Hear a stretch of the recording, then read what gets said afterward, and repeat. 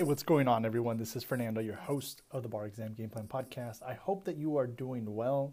And today I wanted to connect with you a little bit on opinion testimony given during trial. And there is a key distinction between lay opinions, like basically lay witnesses who give opinions, and expert witnesses who give opinions.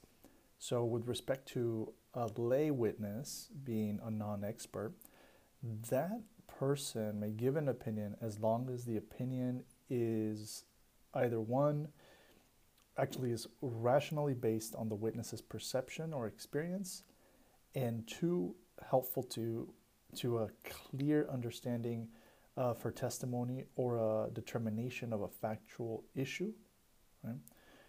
And three, is not based on scientific, technical, or other specialized knowledge within the scope of expert testimony, right?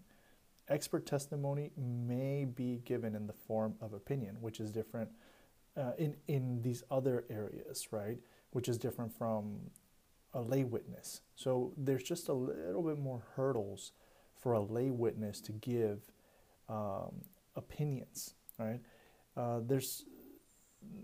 It's important to distinguish it from when an expert opinion can be given, and how basically what's the information that an expert witness must base their opinion on. So an expert may base their opinion upon facts or data made known to or perceived by that expert either before or to at the hearing.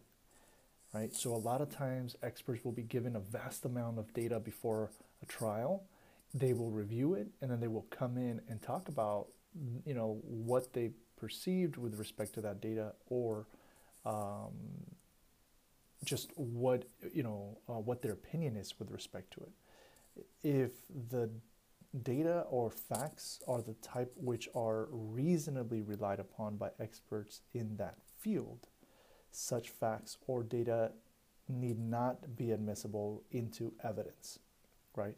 So there's always a discussion that comes up at trial. When I used to do this for personal injury cases, you try to attack the expert witness by saying, okay, you reviewed this data, but this isn't really your area of expertise, right? And you're not really qualified to review this type of information. And generally that's how you try in like the real world to diminish the just the testimony and the validity of the testimony provided by an expert. So just keep that in mind. That's generally how it works. And in bar world, it's similar to keep an eye on those types of issues. Know that an expert may render an opinion without disclosing the underlying basis upon which was made, but this data can be elicited on cross-examinations, right?